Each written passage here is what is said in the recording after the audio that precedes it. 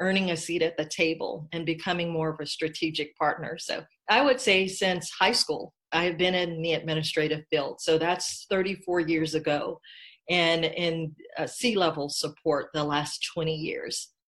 Now, with that comes a lot of meeting and event planning, and that's became my second love.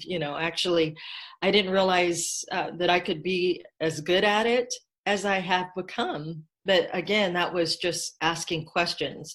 I went from planning just events for our employees, for incentives, to Evelyn, we need you to go ahead and schedule that board retreat or that strategic offsite,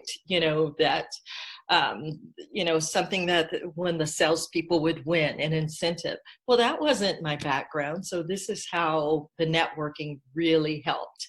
I found my way to MPI site, spin for senior